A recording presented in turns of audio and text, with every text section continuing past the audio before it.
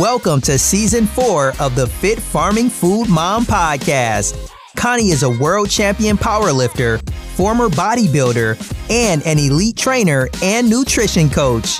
As a movement enthusiast and health nerd, she is here on this show to speak with educated guests and dive into the realm of all things health, fitness, mindset, and everything in between. If you enjoy this show, please do us a huge favor by smashing the like or subscribe button and leaving a review. Now, let's get to the show.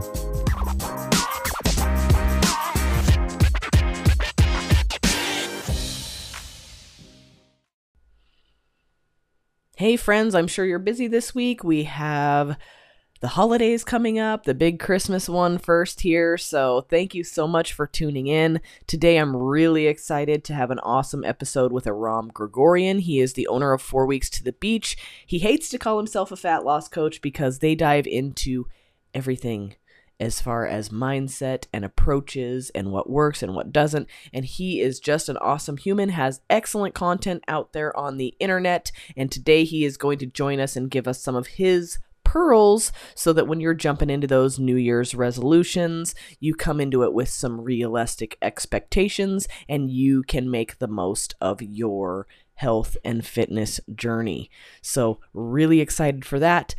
Don't forget the new LMNT winter flavors are out. They are for hot drinks. I have been so crazy about them. I can't even decide a favorite flavor, but it's definitely a toss-up between the chocolate chai and the raspberry chocolate. Pop on over, try them out for yourselves. drinklmnt.com/Connie. That'll also get you a free sample pack with any of your purchases, and they have a money-back guarantee, guys. So if you do not like the product like I do, then you can literally tell them. They will give you your money back, and you can share it with a friend that maybe will like it instead. So excellent company. I love Rob and what they are doing, and I am happy to be promoting for them because they are just excellent humans with an excellent product. So drinklmnt.com/Connie. Go check it out. Without further ado, here is Aram Grigorian.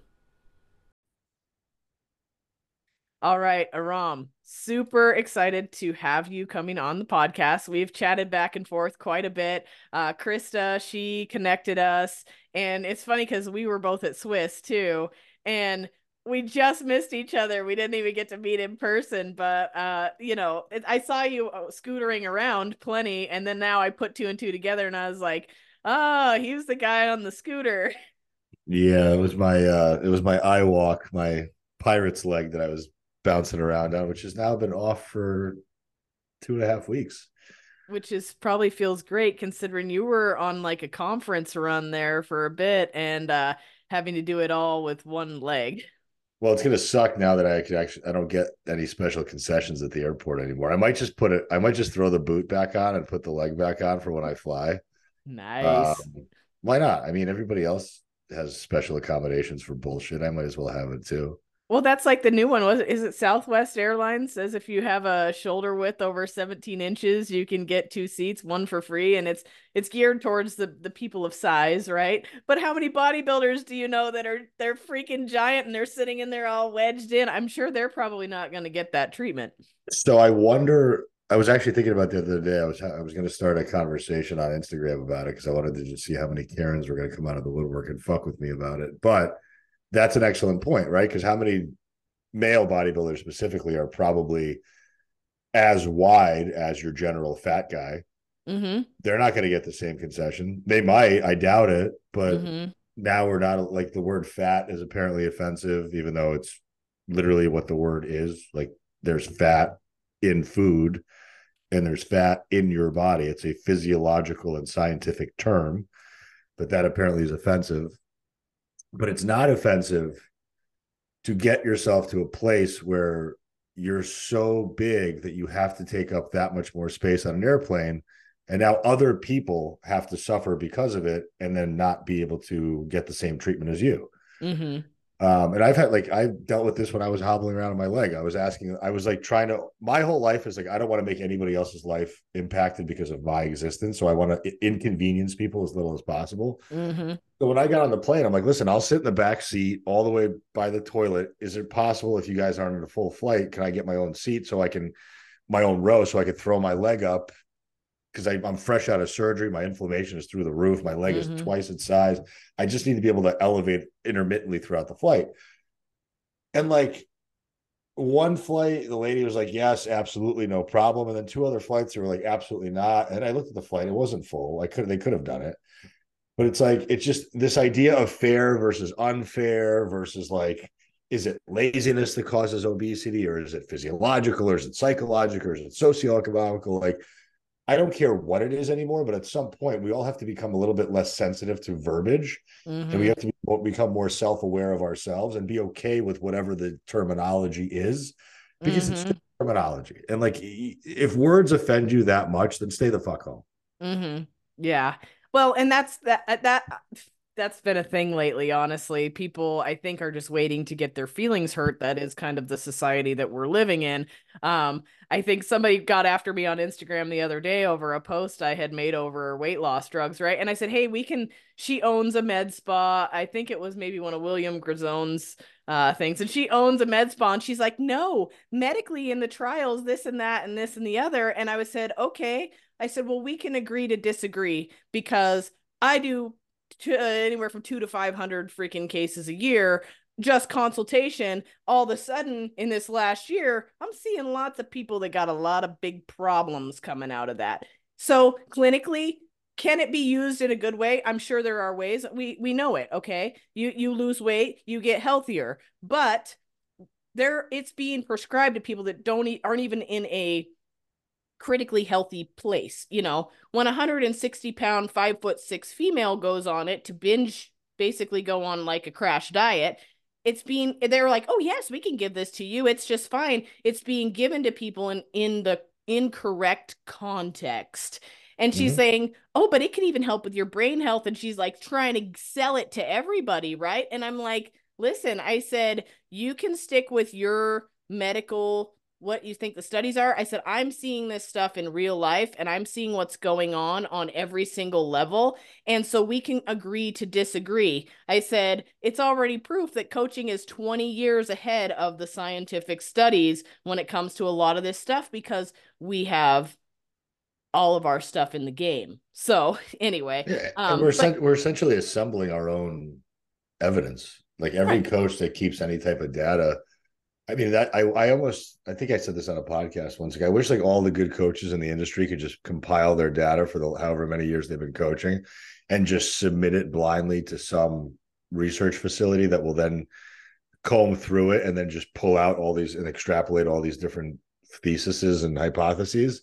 Mm-hmm. I feel like we would be on the forefront of something huge because we would figure we would reinforce that the law of thermodynamics is real and Mm-hmm. calories matter. And we would also reinforce the fact that most people that aren't weight loss resistant, they're just non-compliant. Right. And that the percentage of people that actually are not losing weight due to weight loss resistance or hormonal issues is so small and so statistically insignificant that to say that the reason why you're not losing weight is because you're not eating enough becomes one of the dumbest statements on the planet. Like, I'm Mm-hmm. sorry, it just is. Like, if anybody's been on Earth for long enough and anybody says that I was told that I don't lose weight because I'm not eating enough, how much physical exertion and stress are you under that Right. truly is, and how methodically are you under eating? Mm-hmm.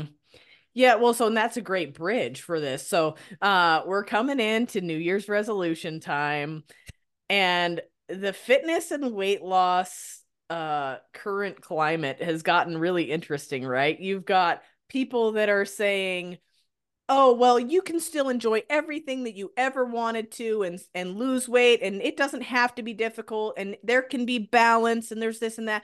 Then you got people saying, no, you got to do cardio 6 days a week, you've got to eat in a caloric deficit, and then you have people that are kind of in the middle where they're like, okay, well, let's kind of like you and I, let's examine the psychology of this, but also have some realistic expectations, right? And kind of learning the person as an individual, because there really is no, I mean, you work with hundreds of people. There really is no clear-cut way. Everybody's a little bit different, and that's where good coaching comes in. But so let's dive into what it looks like for some of these people that are just going to be getting started. How do they set realistic expectations and kind of meet themselves where they're at too?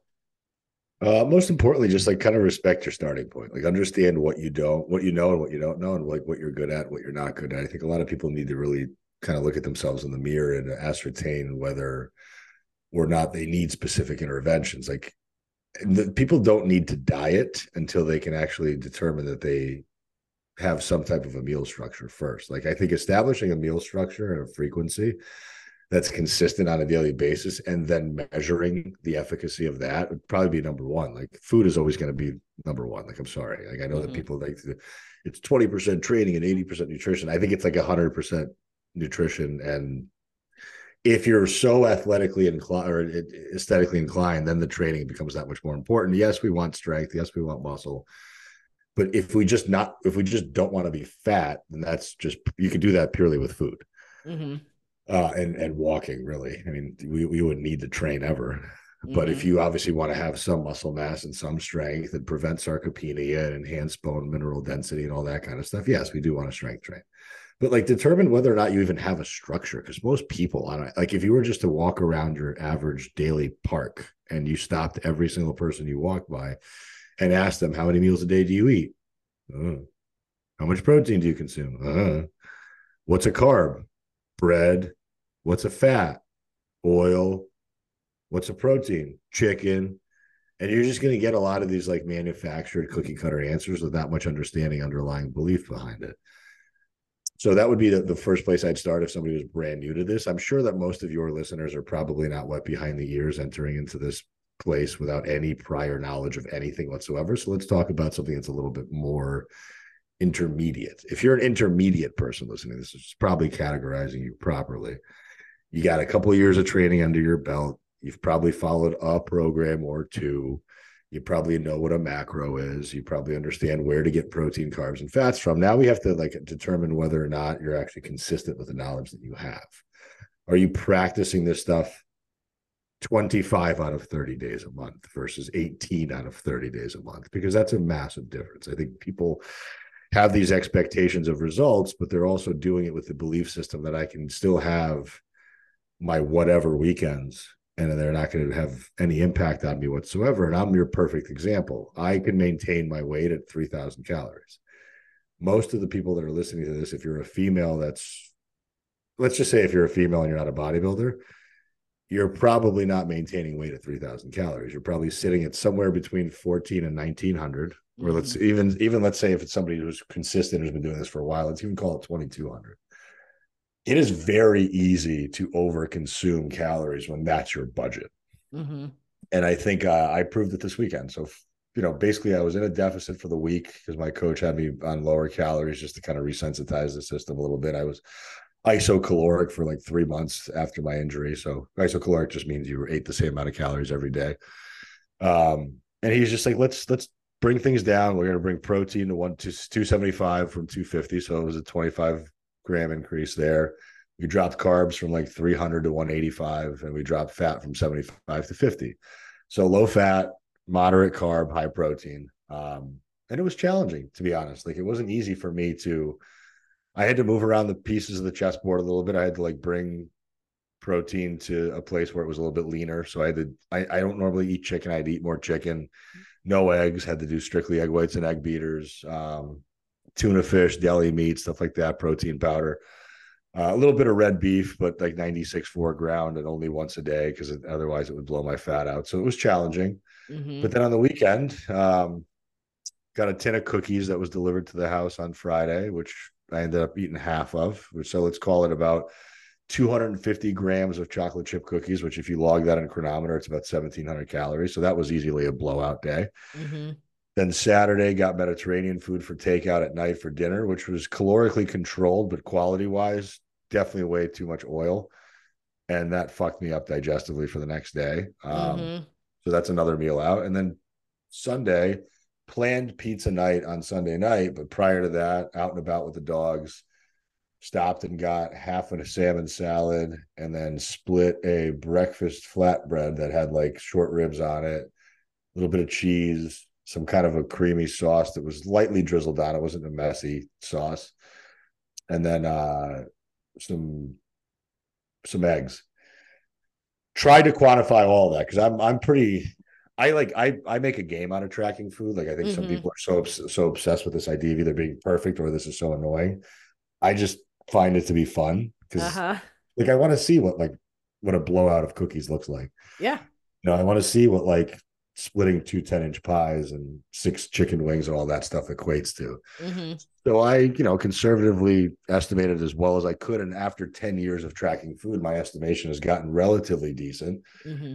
So I estimated like a 4,500 calorie day yesterday, also some ice cream and a gluten-free brownie on top of that. So let's say that you ate that as a woman who's maintaining weight at 1,700 calories. Well, you just now went from 1,700 to 4,500, essentially 3 days in a row. Like, let's not say maybe 4,500 the second day, but let's say it was 3,000. And let's say the first day with cookies was another 3,500. So now what you thought was a deficit or what you thought was maintenance just turned into a surplus. And you're doing that weekend after weekend after weekend, and you're stuck and you don't understand why the scale is slowly, but still creeping up. And you're starting to notice that like things are just slipping out of control. And it's purely just because of that. And I know that people don't want to hear that because that is a shitty thing to have to think of. Like, oh, well, I'm going to lose my dinners out, or I'm going to lose my lunches with my friends, or I'm not going to be able to have these boozy brunches that I enjoy.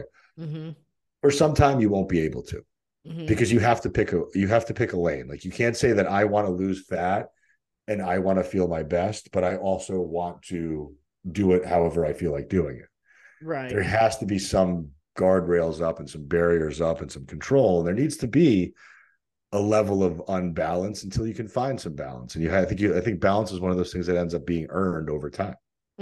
Absolutely. And I think we can take that one step further. And I'd love your take on this, but people will actually get the weight off and they'll be in a maintenance phase and they'll be able to have some more meals out here and there, but then they don't right off the bat gain weight. So then they start making excuses. They're like, well, that didn't hurt me, so I'm going to continue to eat out every single day of the week. And next thing you know, they've fallen back into their old habits because they kind of just got there gradually because they allowed themselves that extra, they made that excuse for themselves, right? Like, oh, it was okay this time, so I'm going to keep going. And they end up back in the place where they were at instead of being in a balanced place to just keep cruising in that lane. You know what I'm saying? And that's where I think the lifestyle part is so important because I battle with this too. I mean, I live in San Diego. It's 4:00 right now. The sun is shining. If I was to go down towards the beach, everybody be outside having cocktails, eating tacos, doing the chip thing. And most of my friends here will do that. Like I don't have a lot of fitness friends in San Diego. I have a lot of party friends in San Diego, and they're going out to dinner 3-4 times a week. They're having drinks multiple nights a week. They're living like your normal American lifestyle, right? Like I'm not thinking about fitness or nutrition. So I think where I heard this the best was when I was on Dave Tate's Table Talk podcast. Funny enough, I'm wearing the shirt.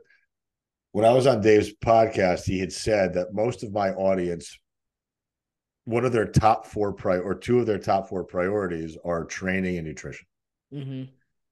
If you were to ask your average American, what are your top 3 or 4 priorities? I don't think nutrition and training would be on that list. I think it would be like my job, my family.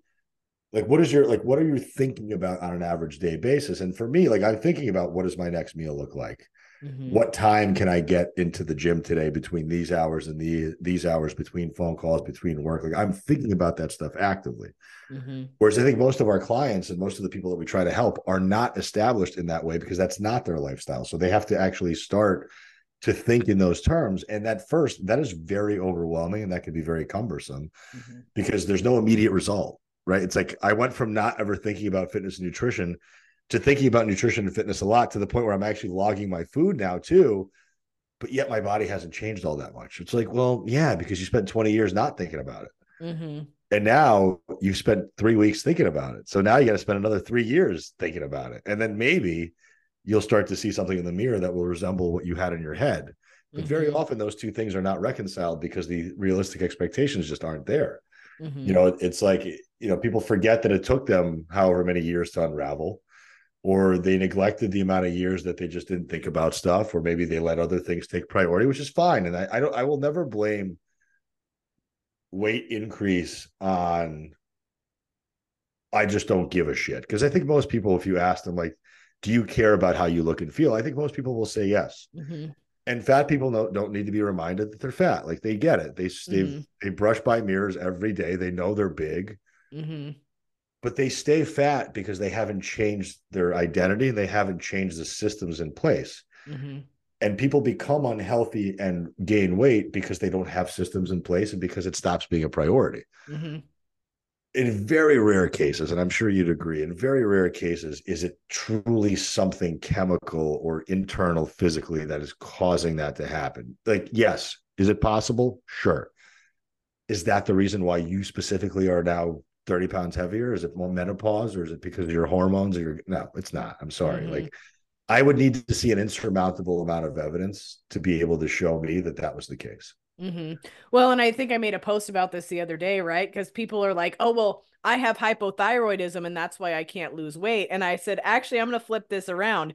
Do you have hypothyroidism because you're overweight? Because you don't just instantly develop a condition for no reason. It happened for a reason. And so a lot of these people that are blaming hormone dysfunction, and I'm not discounting what's going on here, I'm just being real. A lot of these people that are blaming hormone dysfunction and thyroid and all this stuff for the reason they gain weight, oftentimes they gained those symptoms and those imbalances from being overweight and poor lifestyle habits. So, and that could be a hard thing, but everybody's, again, very sensitive, looking for a way out. And at this point, sometimes you got to be real with yourself and be like, okay, this is when I'm ready to make a change. And nothing's going to change if I don't change my poor habits that are in place. It's hard because, again, like, let's say you worked your ass off. I use this example with one of my clients today. I said, if somebody told you that in the next 3 months, if you were to work 90 hours a week, you would get a 3-time pay increase and your workload would get cut down to 25 hours a week, you wouldn't see the light of day for the next 3 months. You'd be in the office 90 hours a week. You would tell your husband to go fuck himself. You would be an absentee mother. And you'd be like, for the next 3 months, if I could just dial it in for 90 days straight, I know that there's this light at the end of the tunnel. Unfortunately, with nutrition and fitness interventions, they don't happen like that. Right? Like, you could be dialed in. Like, I know people that have been super spot on, strict for 90 days straight. Marginal changes occurred, almost barely recognizable changes. Now, if you're somebody who's 300 pounds and you change your life like that drastically in 90 days, you'd probably be down 50 pounds. Yeah.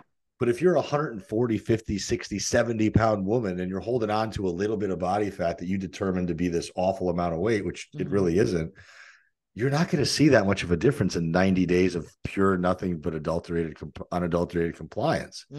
So the expectations of results are just too ridiculous, because the leaner you are, the harder it is to see the differences. The more fat you have to lose, the easier it is to get to until you lose that initial amount of fat. Now it becomes more of an uphill battle.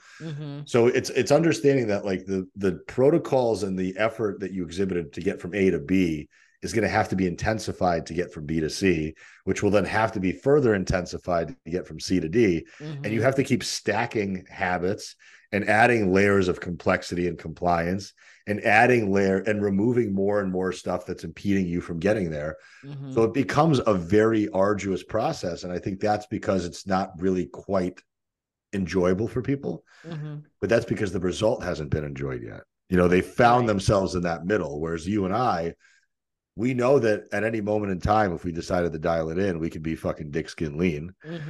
And we know that if we wanted to relax, and if we fell backwards, we wouldn't fall that far back. So we have this very tight window that we live in, whereas most people live in this large level of variability that they can't measure or control. Well, and so I feel like, and I would love to get your take on this, I feel like the sweet spot for good coaches, I'm not talking, if a coach is advertising an 8-week challenge and they're going to change your life in 8 or 16 weeks, I think you personally should run the hell away. But I think good coaches, like if you have somebody that has a substantial amount of weight to lose, I mean, not a 300-pound person, but say somebody's 200 pounds, all right? I think the sweet spot starts to happen in about a year from what I have seen in my coaching career. About a year, it's like all of a sudden, all the habits have become a great thing. They're learning more about their body. You're teaching them along the way. And in a year, they're like, I got this. I'm on it. They start to lose weight. All this stuff starts to change. And I literally had a client telling me this the other day. She was like, thank you for just bearing with me because now I feel like everything is just falling into place. And I was like, no, you did the work, but I feel like the year timeline seems to be the sweet spot. And then it just comes down to, can we make coaching affordable enough for people to stay in the ecosystem for that long? Can we get them to spend and invest that money in themselves for that long? Because if more coaches started removing that timeline or making more of a realistic timeline before the person purchased, I think we'd have a higher barrier to entry into coaching, which would make coaching better. And I think we'd have better outcomes from coaching. So the industry in general would be more respected, because right now it's a joke. Like coaching is viewed as voodoo witchcraft bullshit. It just is, because there's so many of these fucking functional medicine quacks, or then you got the carnivore people, and then the plant people are yelling at the carnivores, and the carnivores are yelling at the plants. And then the high rep people are yelling at the low rep people, and the power lifters are yelling at the bodybuilders. Everybody's fighting with somebody. And it degrades our knowledge base. Because I know some coaches that have brains bigger than any doctor I've ever met. They have brains bigger than any fucking professor I've ever met. They have so much knowledge and help to be able to offer. But the only thing that's missing 99 out of 100 times is the understanding and the support of human psychology. Is what is making Mrs. Jones sit in front of that cupboard at 9 o'clock at night, feeling hopeless, feeling down, feeling alone, and wanting to eat that tin of cookies and then continuously making it, right? The macros and the calorie knowledge won't help her. That's not what she knows. She shouldn't do it. She knows that training makes her feel good. She knows that walking 12,000 steps is good for her. She knows that going to bed at 9 is good. We all, like most of us, know this stuff. And that's what I posted the other day. I said, don't think that you're special because you're a fucking coach who understands insulin resistance. Anybody can Google that shit in 20 minutes. Right. What makes you a good coach is if you're able to support that individual in their toughest moments, and then making yourself accessible to them so that they can continually make that good, positive decision and then build on those decisions. That's why it's imperative to not outprice yourself or make it so unreasonable, because the people that have the money probably don't need the help. Like if somebody could afford $600 a month or one of these $1,000 a month programs that people are selling, they probably have everything they need. They just need to be they need a little hand holding. Versus the people that are actually struggling with health induced weight gain are the ones that can't afford us and the ones that need us the most. And that's why I want to that's why I put out an offer. I said, I will give you 6 months of coaching for $1,000. I saw that. Just to prove to you that it's not a money problem, nor is it an information problem. It's an accountability and support problem. 100%. Yeah. And I fully agree with that, because I've seen a lot of people do this too, where they also scare the client away. Because, like, for example, I have a shit ton of knowledge in the functional space. Do I always use it? Hell no. Because what am I going to do? This person comes to me, they're already overwhelmed, they're getting into an uncomfortable area, and then I'm like, you got to take 37. I would never put somebody on this, but I'm like, some of these people are doing this, so I'm just using it as an example. You got to take 37 supplements. You have to do deep breathing 30 times a day. We're only going to go on 20-minute walks, but you have to have your noise canceling headphones with the 240 hertz, I mean, like, this shit's getting insane. And what are you doing when you do this to people? You're setting them up for failure right off the bat, because these poor people, they can't do all this stuff. It's overwhelming enough for them to apply maybe tracking their food and hitting a workout 3 times a week, and you just added 500 things to their already huge list of things to do. Like, why would you do that? And then they feel like a failure and they quit, and boom, they didn't get to their goal. And you're also majoring in the minors. Like, that's what the problem with like the Hubermans and the Atias is these guys are trying to over communicate and oversell this complicated bullshit of like the way that the sun hits your eyes and the vitamin D conversion into serotonin and blah. Like, Mrs. Jones, who's 190 pounds, who's got a fucking HbA1c of 7, and, who's got a fasted insulin or a fasted glucose number of 120 upon waking doesn't need blue light blocking glasses, and she doesn't need to be rubbing her feet in the grass. She needs to control her fucking diet. She needs to start understanding that portion control and not stuffing stuff down that hole in your mouth is always going to be the easy thing to do. So she's probably has to address mental issues. Mm-hmm. Am I resilient to stress? Do I have coping mechanisms built in? Am I dealing with childhood trauma? Do I have a good relationship with my spouse? Am I a shitty or ineffective mother? And that's creating a strife between me and my kids. And that's why I'm overeating. Mm-hmm. Like, most of this stuff doesn't happen by accident. It happens because you've left something undealt with at some point. And now, as a 40-something-year-old woman, you have to come back and revisit that. And that's a really uncomfortable thing to do. Mm-hmm. Yeah, no, I agree with all of that. And I mean, I do, there's also a little bit of in the functional space, right? People are like, oh, well, you don't have to do labs. It's not necessary. Well, it isn't necessary, but I also feel that does have some qualities because you can be like, hey, listen, let's also measure progress based on health markers. Let's Sure. get you healthy. Let's get you feeling good. Because if you're not healthy and you're not feeling good, you're also going to be a little bit resistant to losing weight. So let's have multiple markers that mark our success beyond just the scale as well. Let's get you feeling good. Yeah, I have kind of like my 5 non-scale things that I would say are: number one is, and these are not in any particular order, but when you could step on a scale and exhibit no emotional reaction to it, that's a big win. Mm-hmm. Walking into the gym and feeling comfortable inside the weight section and knowing that if like one of the exercises in your program, one of the machines is being used, you know how to be able to pivot and do that same movement with some other implement. That's number 2. Number 3, being able to navigate a restaurant menu without any problems whatsoever, which would go and coincide with number 4, which is learning how to build a plate and knowing that that plate can always be the same thing in any environment, no matter where you are. And then I would say number 5 is being able to go on vacations, go to parties and be on holidays and not have any stress or overwhelm about what the resulting actions are going to turn into from a scale perspective when you come back. Mm-hmm. So if you can master those 5 things, and if that's those 5 levels of comfort could be instilled into your life, there's no reason why that individual can't manage their weight for a lifetime. Right. I agree. So let's dive into this a little bit. New Year's is coming. Everybody is ready to start making that change. Where should somebody start? It can seem real overwhelming, and there's a lot of information out there and so many crappy coaches putting bad information out there. What's the best place to start? I'm going to say just actually, before you do anything, evaluate what you're already doing. Like I want somebody to have an understanding of what their why and what their vision is. Mm-hmm. Like, why do I want to change? Like if somebody's saying like, I want this change or this transformation to occur, dive deep into where that's coming from and what's driving that feeling. Because I think the reality is my buddy Jeb Stewart Johnston, I don't know if you follow him, but he's big on emotional eating. He's awesome. I'll send you his account once we're done. Mm-hmm. But Jeb likes to flip conventional coach speak onto its head a little bit. And I know like we always like say stuff like, well, motivation doesn't precede action. Action precedes motivation and blah, blah, blah. He's like, well, motivation is literally the reason why you do something. It's called a motive for a reason. So why do you want to start eating healthier? Is it because you feel like shit? Do you not actually, is your quality of life bad? Mm-hmm. And I had this conversation with one of my clients today. She works in the healthcare field. She's not a fat person, but she's got fat to lose. She's got a couple underlying health conditions. Her consistency leaves something to be desired, and she admits that. But I asked her, I said, are you unhappy with your quality of life? Like, are you unfulfilled? Are you unhappy in general? And the answer that she gave me was no. I said, so you technically really don't need me.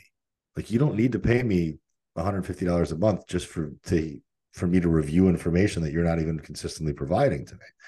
So if you walk into January and you can answer that question and say, my quality of life is not bad. I don't suffer from poor energy. I don't have a shitty mood. My digestive health is in a decent spot. My weight is something that doesn't really bother me. I'm relatively strong. Okay. So there's no reason for you to change. Like, just keep doing what you're doing. It's clearly fine for you. Mm-hmm. if you have some aesthetic goal, aesthetic endeavor, understand how sacrificial your life is going to have to become. Mm-hmm. Because your quality of life is not going to improve when you finally reach that target weight. I can promise you that, because the pursuit of getting there hopefully teaches you lessons, but those lessons are only learned over a long period of time. If this is a short intervention, let's say you start in January to look a certain way by June, did those 6 months actually teach you anything about yourself, about your habits, about your wants, your needs, your preferences, what drives you, your motivations, your inspirations, your intrinsic factors? And if the answer to that stuff is no, and you just picked a plan, rode with it, and were successful with it, it's going to unravel after June anyway. Mm-hmm. So you'll sit in that nice body for a couple months, then you'll eat and drink yourself right back to where you started by September. And that cycle will repeat because nothing actually changed inside. Your identity didn't change. You didn't become a fit person. You became a mentally unhealthy, disciplined person, essentially. Right. And then I want people to really, like, that's why I told people, like, I'm not a fucking fat loss coach. I don't give a shit if you lose weight. Mm-hmm. What I care about is, like, do you actually understand what you're doing in the gym and why? Mm-hmm. Do you want to eat to fuel yourself and feel well, and every once in a while have an indulgence because you know it soothes your soul? Mm-hmm. Can you control yourself in those environments and not go ham? And then if you can't control yourself, do you have an emotional disconnect ability from that decision that you made the next day, so you're not beating yourself up about it? Mm-hmm. So I would really take a look in the mirror and ask yourself some of these leading hard questions, because if you don't, somebody's going to have to. Mm-hmm. And if you don't, you're just going to pick a plan out of a box, and you're just going to buy a program, and you're just going to buy another nutrition plan, and you're going to execute until you can't. And then it's going to unravel again because the person that started that plan hasn't changed yet. Mm-hmm. Yeah. And I think, you know how your mess becomes your message, right? That was entirely me, right? I became a very healthy person, eating wonderfully, all the things, happy, felt great. But then I looked in the mirror and I was like, I wanted to look like the people running across the beach in Baywatch, like that's all I could think of from when I was a kid, right? And so I decided I was going to be that person. And I did all the things to be that person. And I remember the more I turned into that person and then I started competing and doing all these things, the more I actually critiqued myself and hated myself. And it became this very mentally unhealthy thing.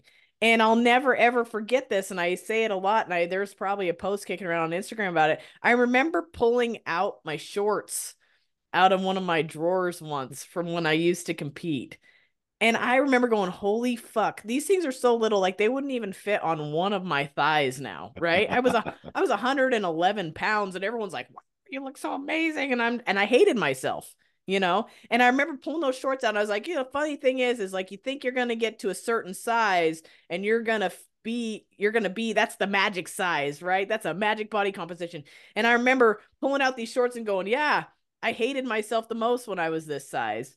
And it's funny because I weigh 60 pounds more than that almost now. And I love myself more than ever because of how I feel and how I perform and what I do. And I tell people, like, sometimes it becomes an obsession when you constantly are critiquing yourself and looking in the mirror and it's not good enough. And that's where the mentally unhealthy portion of it comes. Well, it's like with great physique comes great responsibility. You Mm-hmm. have to be able to know how to walk around in that body. It's almost like if, like, it's like somebody who's not used to having any nice things. Mm-hmm. They have some beater car, their apartment looks like shit, there's trash everywhere, and then somebody just hands them a Ferrari and says, cool, take care of this thing now. Mm-hmm. And you're like, well, fuck, you can't eat in here, you can't drink in here, I'm taking my shoes off every time I walk in. You almost have so much stress about the upkeep of that new thing you just got, you can't even enjoy driving it. Mm-hmm. So, like, you get to a point where, like, I'm seeing every ab line, I can see veins in every reflection I walk by, everybody's giving me compliments, and you're just riding this very artificial high. Mm-hmm. And then at any moment, any one thing could just make the house of cards just completely crumble, because you're not living in a place that's secure, that feels safe, or that feels like you even belong there. Mm-hmm. It's almost like you're rented that body, and then you have to give it back at some point. 100%. And I tell people, like, I can relate. I mean, I work with a lot of recovering competitors now, right? It's just become my thing. And I tell them, I'm like, I understand where you're at.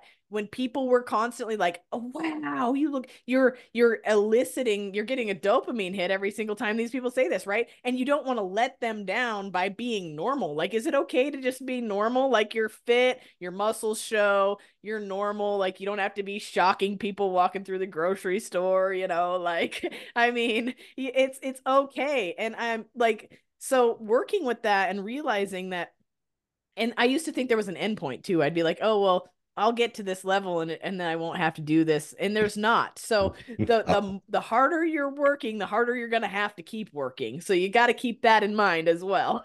Yeah, I asked one of my former clients today because we still keep in touch. And that's the other thing is like a lot of my clients end up becoming very friendly with me because I stop trying to change them and I allow them the space to change. Mm-hmm. And I always tell them, I'm like, I don't care. I do not like, I'm not going to bed with your problems anymore. I used to constantly be under stress because my clients weren't getting results. Mm-hmm. Because it always made me feel like a shitty coach. It made me feel like and that's where the imposter syndrome comes from. And a lot of coaches do beat themselves up about this. And I hear it all the time. And I'm like, listen, as long as you're clear with your expectations, as long as you're clear with your deliverables, as long as both people are on the same page and you did your part, rest your head at night knowing that you did everything you could do. You cannot fix somebody or change somebody unless they want to be fixed or changed. A lot of women do this with guys, right? A lot of women get into shitty relationships with toxic men because they're trying to baby them and change them, and they're trying to make well, he'll change for me. It's like, no, the fuck he won't.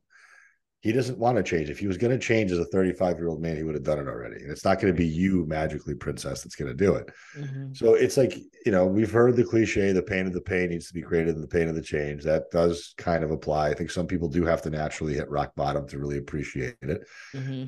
I know for me, like tearing my Achilles is a big wake-up call. Like, I don't want to just be this fucking block-headed meathead who doesn't move in multiple directions, who can't stand 7 minutes on a football field before he tears his Achilles. I want to be an athletic 40-year-old man who look, and like, I'll never lose my shoulders. I'll never lose my traps. It's not hard to maintain muscle mass once you have it. So like, if you dedicate yourself to building an unbelievable foundation of muscle and strength, maintaining it is fucking easy. It's 3 days a week of full body workouts with an RP of 8 and some decent nutritional control, and you're good. So it's like people want to achieve and then they completely backpedal. Whereas for me, like, I want to just keep like slowly, incrementally layering little things, changing some stuff around, changing the reason why I do things. Like right now, I like being in San Diego is hard because you're surrounded by a lot of bodybuilders here. There's a big bodybuilding, but it's more of it's not like a competitive, science-based, fun bodybuilding community. It's a very aesthetic, showy, douchey bodybuilding community. So a lot of people here have this psychology of like, I have to keep up with the Joneses. So it's like, I have to have my body like this year round. And we just know that that's unrealistic. You're not going to be, 12% as a woman 365 days a year unless you want to kill yourself. Well, I mean, they can maintain there's plenty of people that will be like, oh, well, I maintain it, but for how long? Lots of these people are super young or early in their journey. I say you can only have the gas pedal hammered to the ground so long before you crash. Yeah, or what are the psychological repercussions? What are the physiological repercussions from being that lean for that long? And then just like, are you actually happy? Like, are you doing things in your life that are fulfilling you? Like, I have so many people that I talk to on the phone, and it's just like dread and misery and like, oh, how you doing? Oh, just getting by. Like, you don't have a fucking calorie problem. You have a mental issue that needs to be dealt with. You need counseling. You need to find a purpose in life. Like, if the only reason why you hired a coach was to like get skinny for fucking Cancun 3 months from now, you're still going to be a twat when you get back from Cancun. You're still going to be a miserable human being when you get back because you haven't changed who you are. Right. And that's going to trickle into your relationships with your peers. It's going to trickle down into how you deal with your children, into how you deal with your loved ones, and how you show up in the world. So the weight has nothing to do with it. I know plenty of women that are 200 pounds overweight and they're fine. Like the Lizzos of the world. Like, happy as clams, making money, enjoying their life, singing their brains out, eating fucking barbecue every 3 hours, and they don't give a shit. Yeah. But they're also not the ones who are complaining about how they look and feel because they're happy, on the inside. It's the ones that are just constantly looking for this extrinsic validation of who they are. They need to have, like, somebody has to tell me I'm pretty or else I'm not going to be pretty. Right. Somebody has to tell me I matter or else I don't matter. It's like, well, if you keep looking for that, that's all you're ever going to want. Right. As opposed to seeking it for yourself and finding out from the inside out who you are, what do you want, and why you're here. Mm-hmm. I think this is a huge thing to consider too when you're getting into your journey. Like you said, find out your why. Like, what is it? So I guess another thing you brought up being able to eat at a restaurant and find the good things on the menu. Let's talk about that a little bit. Yeah. So I spent a lot of time. I used to spend a lot of time in the Midwest. And I mean, you're not really in the you're on the West Coast, but you're in the Northwest, which doesn't really count. Mm-hmm. So you're essentially in the Midwest. I'm hiding up there by Canada. Yeah. So any of your big chain restaurants are always a good go-to. Like, let's say, like, your Applebee's, your Outback, your Texas Roadhouse, those national chain brands.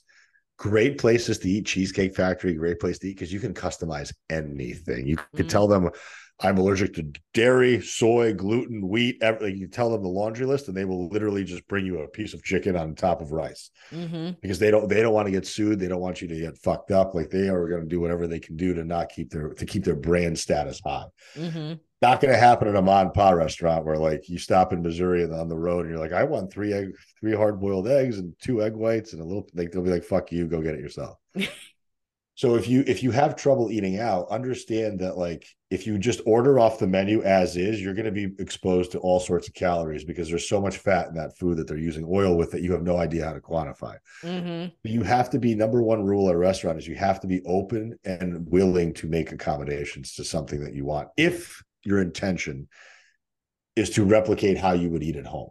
Now, if your expectation of a restaurant is I'm going to come here and enjoy exactly what they offer, then you don't need to make any accommodations, but you also have to be responsible for what you eat.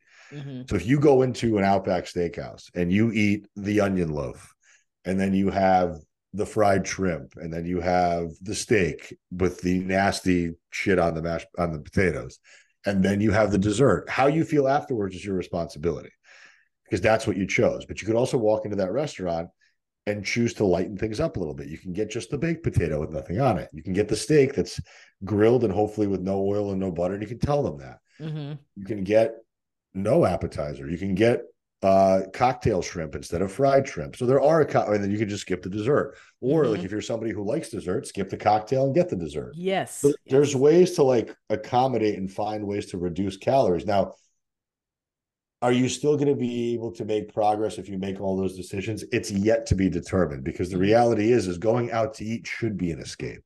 I've talked about this multitudes of times. Like, I used to go out to eat when I was a kid with my family, maybe once every 3 to 6 months because it was a special occasion. Now everybody's a foodie. Everybody's going out to eat all the time. People are constantly ordering Grubhub and Uber Eats and all this other stuff. So we're just exposed to more and more food that's not under our control. And it's convenient. So I think you have to understand, if you're going to choose to eat out multiple times per week, you have to be that much more careful and attentive to what you're ordering. And building a plate just means I have an abundance of protein, probably asking them for a double portion because there's no way they're average. They're going to give you 4 to 6 ounces. Yeah, I was going to say 3.5 to 4 ounces. Yeah, maybe. So you have to double that up. That's number one. So just expect to pay double at every place you go to. So that's going to be expensive. Which, I mean, a salad for me at like one of those build your own salad places cost me $35. Me too. Yeah. Like, easily, with all the shit I put on it, it's $35. I might as well just eat it home. Skip things like cheese, dressing on the side, hold the nuts because that's just adding more and more fat to your food, especially if you're getting salads. Anything that's like a build your own type of thing, like build your own rice bowl, build your own poke bowl, build your own salad. Those are always safe bets. Steakhouses are always pretty easy. Breakfast is usually pretty easy because you can customize and say, I want all egg whites. I want this on the side. I want that on the side. And just don't be afraid to, like, advocate for yourself. Like, understand that you're the customer. Don't be a fucking lunatic about it. Be like, well, I saw oil on my egg. Like, just know that they're probably going to fuck it up because they're paying some kid $12 an hour in the back to throw shit together. He's not sitting there with a measuring spoon and a scale weighing shit for you. He's throwing stuff onto a plate as fast as he possibly can to replicate hopefully what the ticket said. So you got to give them some some grace and some leniency too. But just, as long as you're advocating for yourself, you understand that it should be an abundance of protein, natural starch, vegetables, and fruit. But also just limit the amount of times you eat out per week. Like, don't let that be the staple meals that you're having. If you're eating, let's say if I think people should be eating about 4 meals a day. That's kind of my rule for most people. Like anywhere between 3 and 5 is going to work. Becomes a personal preference. Like let's just use the number 4. That's 28 meals per week. If 25 out of 28 meals per week are controlled and cooked by you, I can't see a world in which you're overeating those 3 meals so egregiously that you're putting on weight. Right. Yeah. And I think this is a great thing to visit here also, because how many people do you know that they are unprepared and they jump into fast food or jump in to grab something and then they scarf it down in the car. It lasts 30 seconds. It's gone. That might happen with donuts. They just totally missed out on the experience. You can still go eat out with your friends and family, have a good experience, be reasonable with your food, and it doesn't become a restricted behavior anymore, versus people that they binge eat a couple times during the week and then they go and they have their free meal, which includes dessert and all of the giant whatever else they can get their hands on, the blooming onion and all of that crap. And then next thing you know, they've totally erased any progress that they may have made because they have blown it out of the water so many times. Whereas I liked what you said there. You were like, okay, so maybe have a little bit of dessert or split it with your husband or something like that. Yeah. If you have a significant other, your kids, whatever, split it with them, eat the healthier stuff, and then have a little bit of a dessert. You get to enjoy the company. You get to enjoy a little bit of not cooking for yourself. And you always also got to have a portion of dessert, and it didn't set you as far off track. Well, and it also comes down to what was the intention of that meal out. Was the intention of the meal out to go and enjoy time with the people that you're with? Or was it ritualized gluttony? Yeah. Because I mean, listen, I stopped drinking temporarily in my late 20s because I was just going down a bad path where it was like drugs and drinking constantly every weekend. And I replaced drugs and booze with food. So now instead of going out on Fridays and Saturday nights, my lame excuse was, I'm going to sit here, I'm going to order a pizza and I'm going to order wings and I'm going to get the dessert and I'm going to eat all that shit in one night because I'm substituting one vice for another vice. And during that time, I actually ended up gaining a ton of weight and starting to get real sloppy with my physique because instead of drinking and actually being on point with my nutrition and like binge drinking, I was just over consuming this garbage, overly ritualized gluttony that I was just sitting there just trying to just consume as much of it as I could because that was my way of justifying, well, I'm not drinking tonight. And that would have been worse because I would have been out till 3 and I would have done blow and I would have been miserable. But it's like I probably would have been actually better off net going out drinking and doing blow. Right. So you have to find the reason why this pattern of consumption keeps being so extreme. Like, and I'm so guilty of this. Like, I know, like I have a very reasonable idea about this and I'm very smart when I talk about this stuff and I can say it to anybody. But when it comes down to practicing it, like there's no reason why I should have finished a half a tin of cookies on Friday. But again, my decision-making comes from me smoking pot. So like, I know that when I'm high, there's no governor on my consumption. Like I will just overconsume. I will eat tomato sauce out of a jar just to get rid of it. But if I'm sober, I will easily make the best decision. I'll have no craving after dinner. Like one of my coaches, coach always asked me like, are you full? I'm like, yeah, I'm always full. Like I'm never, like even right now on 2,200 calories, I'm full. Because I eat nutrient dense, whole, real foods. Like I'm not eating garbage just to fill up calories. I'm eating 2,200 calories today was multiple servings of chicken thighs and chicken breast. It was some chicken deli meat. It was a piece of sourdough toast with some honey on it. It was a bowl of oatmeal with frozen berries in it. So it's real, natural, whole food with one protein shake. And then for dinner, it'll be a bowl of beef and rice with some vegetables on it and some type of a condiment. So I'll be full. And the only reason why I'll eat after dinner tonight, if I do, I'm hoping I'm not going to. I'm not saying that, but I'm hoping I won't. Is because I'm stoned and I don't give a fuck. So understand, like if you're somebody who has triggers, whether it's booze, pot, meals out, nights out, like just understand that if you can't moderate, then you have to abstain for some period of time.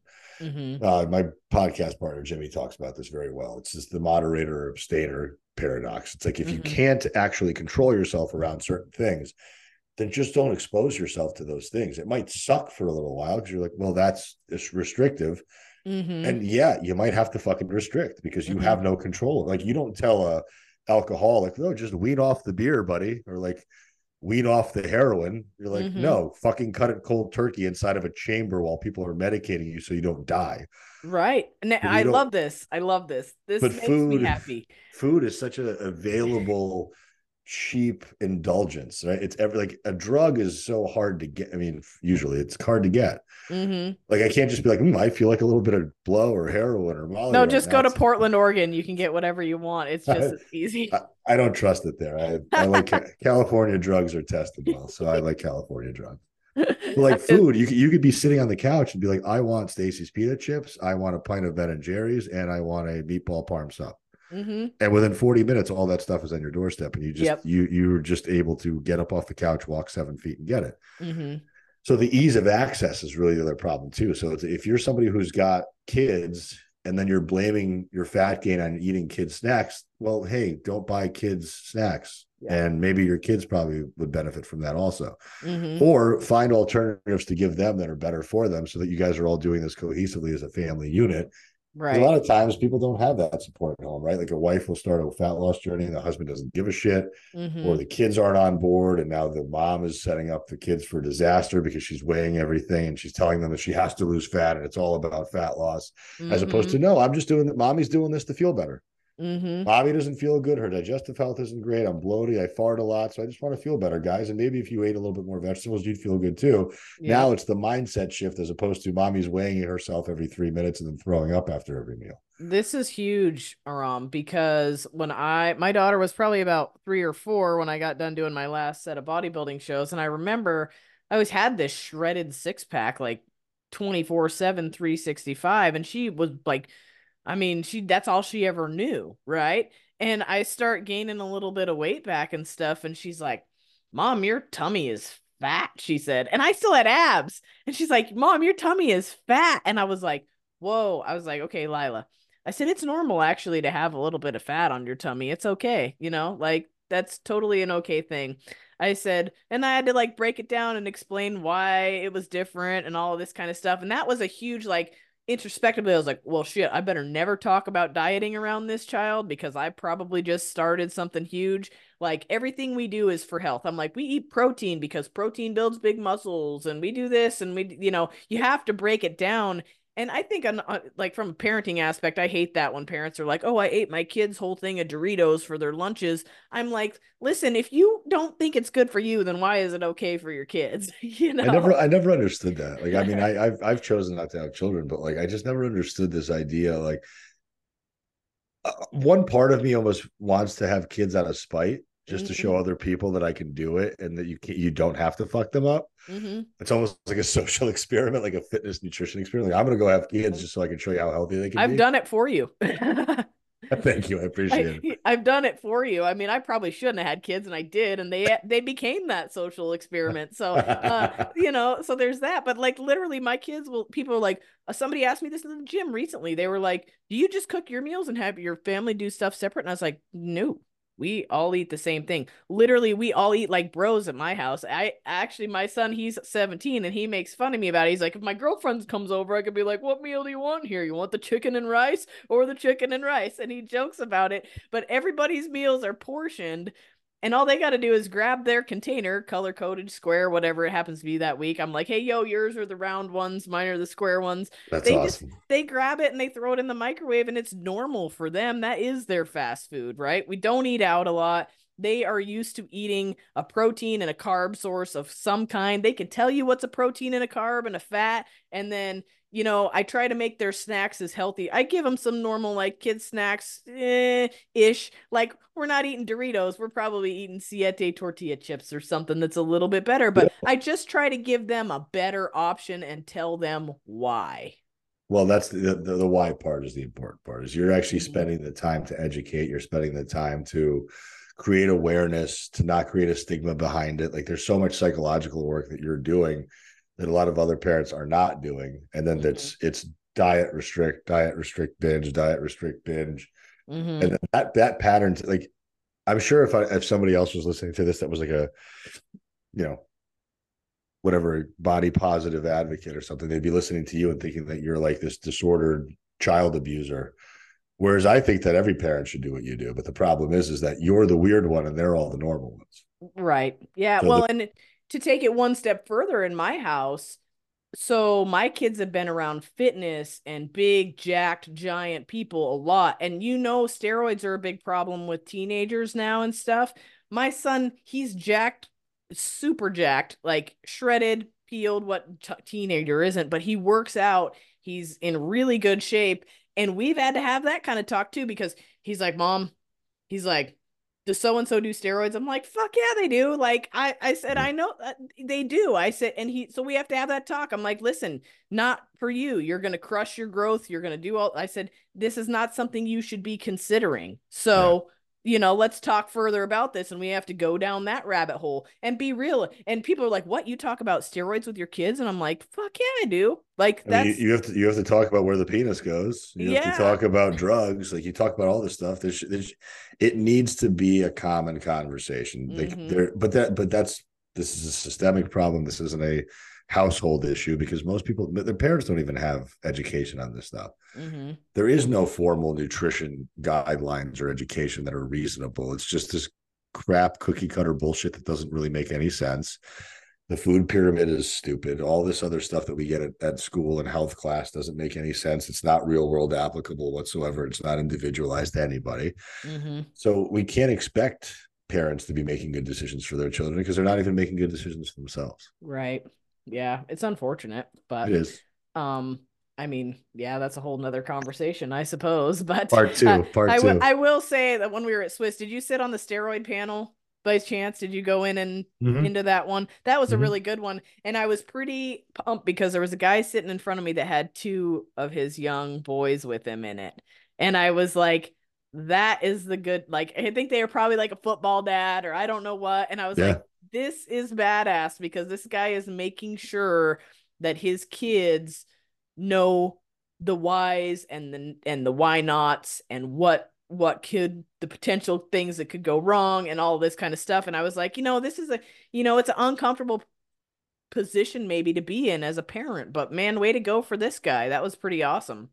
Yeah, he's doing it the right way. And again, I just wish I wish more parents were active with their own health education, and I think that would bleed down into the kids, and then we would have a much better situation overall. But that's going to have to start at a level that, again, makes coaching accessible for the every person. So, if you could give us any more tidbits on anything that could help get somebody started, or things that you want to leave on this podcast today, what would it be? The basics are always going to work, and it's anybody that's got the physique that you want has mastered the basics. So if you keep running away from the basics and looking for the acute protocols, you're going to create the fastest amount of change. You're always going to be looking for more and more of that flashy bullshit. So just believe blindly in the basics, like the way that you believe in God and the way that you believe in government, all this other shit. Believe in the basics: water, steps, sleep, nutrient dense, real foods that you can pronounce and see, and strength training. And understand that as you get better at any one of those things, you start just dialing knobs up and down based on what your desire for results are. Some sacrifice will always be required, but it doesn't ever have to be extreme unless the goal is extreme. And just know that this is not something you're ever going to stop. You're going to start. If you start today, you will stop when you're dead. That's when it stops. But that's really the best advice I can give anybody. And at that point, it just comes down to individuality. And at that point, either DM me or hire Connie and you'll be fine. Well, if they want to DM you and find you, then how do they do that? 4 weeks to the beach is my Instagram name. It's the number 4 and the number 2. 4 weeks to the beach. That's where I spend most of my time. I will answer every DM. I'll help you for free as much as I can. So feel free to bother me. I host an event for coaches and enthusiasts called the Real Coaches Summit. It's coming up in March into 2024 in Vegas. About 200 seats sold so far. We have another 50 or 60 to go. So if you want to come and learn and network with some of the best in the industry, that's a massive opportunity. Food and booze is included in your ticket. It's going to be a lot of fun. It's not one of these stuffy events where you have to walk around with your wallet and figure out where your next meal is going to be. You get to meet everybody, you eat with everybody, you eat with the presenters, you eat with the speakers. Everybody's kind of immersed, jumbled together. It's a good time. So I took that passion project on this year, but that's really it. It's the event and it's coaching, and it's delivering as much applicable information as I can. Well, I love that. This has been an awesome talk. Thank you so much for coming on the show. Thank you, Connie. I appreciate it. I apologize for the darkness as the sun sets here in California. I see that. I bought one of these little fancy on the computer ring lights, but asked me if I actually set it up yet. I have not. It's all good. Hopefully part 2, I'll have it sitting up here and it can illuminate my mug. Okay, I love it. I'm going to hold you to it. Thank you. Thank you for the opportunity. I appreciate it. Now if I can just hit, there we go, stop.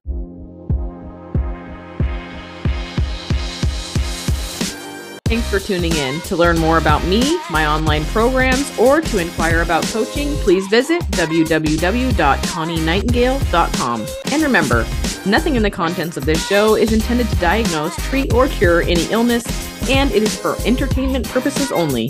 Please consult with your primary care physician before implementing any new health protocols.